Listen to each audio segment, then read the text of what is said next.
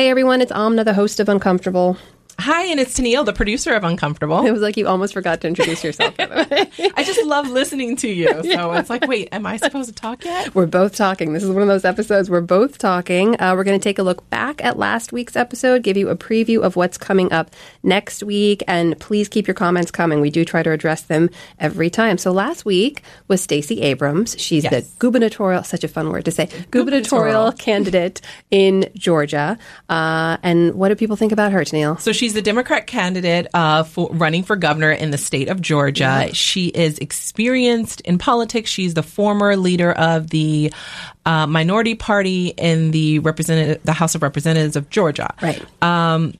With that being said, she stepped down to take on this campaign, and she vowed to run a very progressive campaign. Unapologetically progressive, she says, and that's right? a direct quote. Yeah. Unapologetically progressive. And now she says this is the year that Georgia, a deeply red state, will go blue. She really thinks she has a chance to win. And we talked about all the different parts of her platform, about why she thinks Georgia is ready to make that shift right now. I learned a lot personally just about the demographic shifts. I had no idea. That was a huge part of her dramatic that deciding quickly. factor, because she previously ran a nonprofit where she was registering voters, and she realized how unbalanced it was for people of color being registered, and how people who live very remotely from the major city of Atlanta in Georgia were not having they didn't have access to get to a lot of the polling locations. So once she had experienced that, it kind of triggered her to say, you know what, why continue to support and ask others to do the job that I want to do, which is represent her constituents. So she is hoping that a lot of those new voters, a lot of people who previously felt disenfranchised or uninvested, will now turn out and vote for her. And if she wins, she will make history. She still has to get through a Democratic primary, we should point out. But if she wins that and then wins the general, she would be the first female African-American governor in the history of these United States of America. And a lot of our comments actually focused in on that, with one woman saying, this was my reaction too. Someone wrote in to say, really? She would be the first female African-American governor? I thought we'd passed that already. And I was like, me too. I thought by 2018, there were a lot of comments on abcnews.com where you guys can go read the story that goes along with the video and learn a little bit more about our guests. The thing that stood out about these comments were that people were very surprised. They were very surprised that she was from a southern state, that she was progressive. Right. So a lot of debate took place in the comments. But one of the things that I really enjoyed was the exchange about her mom. And they said, I like her mom. And they were referencing the quote that Stacey mentioned. My mom likes to call it the genteel poor. We had no money, but we watched PBS and read books. Huge influence on her. But you can learn more about her story, more about her run for the governor's house.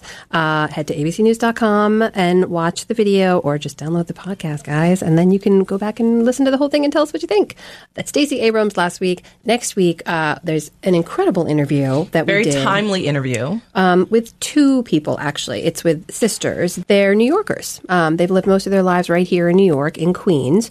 And they are in what I think most people would consider an unimaginable situation right now. After 17 years in the States, and they came from Ecuador as children, they were 5 years old, they are now in the situation where both their parents are being deported, and they themselves are here only under protected DACA status, that is Deferred Action for Childhood Arrivals program. So their entire family, which has made a life in New York, they have friends, community, they are now starting out their lives as young adults here, their entire lives have just been upended. And so we talk about what it means to be in that situation, about how they got there, about how they stayed all those years, and where they go from here. What did you think about that, Tennille? I really enjoyed this particular interview because we're able to receive two separate perspectives, but kind of land at the same point of how did we get here? The family has been here for 17 years.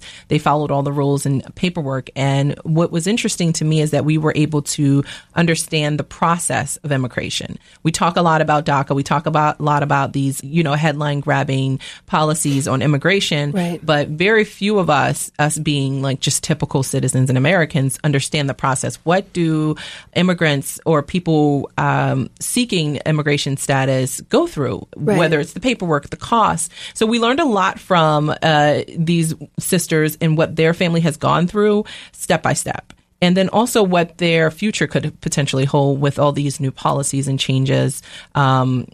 President Donald Trump, during his State of the Union address the other night on Tuesday, he mentioned there are certain pillars to his new proposed DACA reform. Right. But at the same time, we're still up against a deadline in March. Right. And that deadline is, as you mentioned, just weeks away. The congressional leadership has to come together again to try to pass another continuing resolution if they want to keep the government open. That's going to happen in the next week and a half, I think now. Feels like we're doing that every few weeks now. Yeah. But this is something that's very real and it's very volatile, and their future is very, very uncertain. So actually take a listen to this quick clip. These are the Viasi sisters talking to us here on the next episode of Uncomfortable. Every year when you go in and renew this status, it's a temporary status. There are a lot of people out there who are going to say, you could have expected at any point in that process to have been told, we're not renewing it. Yeah. I mean, what I find really interesting is, when you hear, like, the new administration right now, they're saying, hey, like, we're deporting this segment of groups. And at the same time, we want to bring, people that are contributing to this country.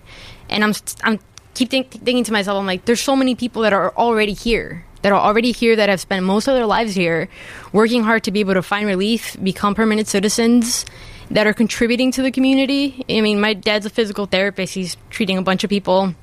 These people are already here. And that's what I always think about when, people tell me, like, hey, like, this could have happened any day.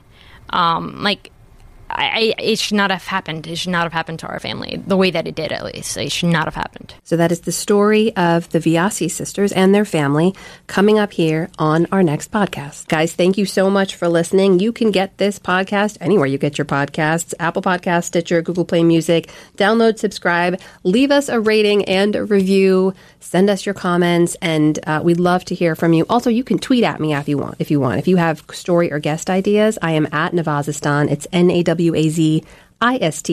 Use the hashtag #UncomfortableTalk, and we'd love to hear your ideas. Thanks for listening.